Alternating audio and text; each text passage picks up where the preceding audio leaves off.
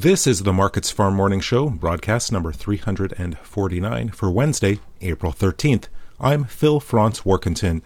The ICE Futures canola market was mixed Wednesday morning, with losses in the nearby old crop contracts and gains in the more deferred positions as the old-new crop spread narrowed in. Canola down $10.40 in the July contract at $1,125 per ton. New crop November up $5.60 at $1,024.30. While tight old crop supplies do remain supportive, attention in the market is turning to the new crop. A winter storm hitting southern Manitoba and eastern Saskatchewan is expected to bring significant amounts of moisture to the region. However, the areas of Alberta and western Saskatchewan most in need of precipitation are forecast to remain cold and dry. The Chicago soy complex was mixed early in the day, with losses in beans and meal, but a steadier tone in soy oil. The Bank of Canada hiked its key overnight interest rate by 50 points today, taking it to 1%. The move was expected, but did underpin the Canadian dollar.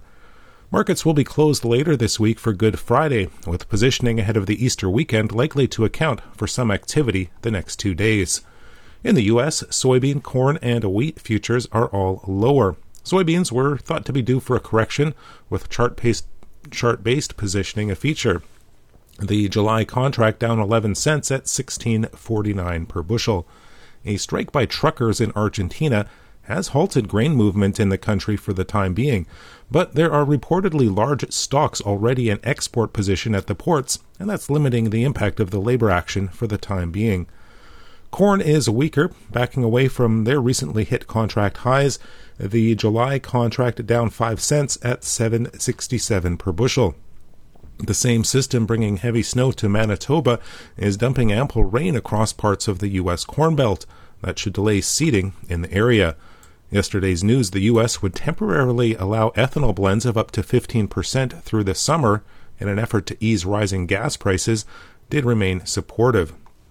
Wheat is lower, retreating from overnight advances. Minneapolis spring wheat down 2 cents in the July contract at $11.53 per bushel.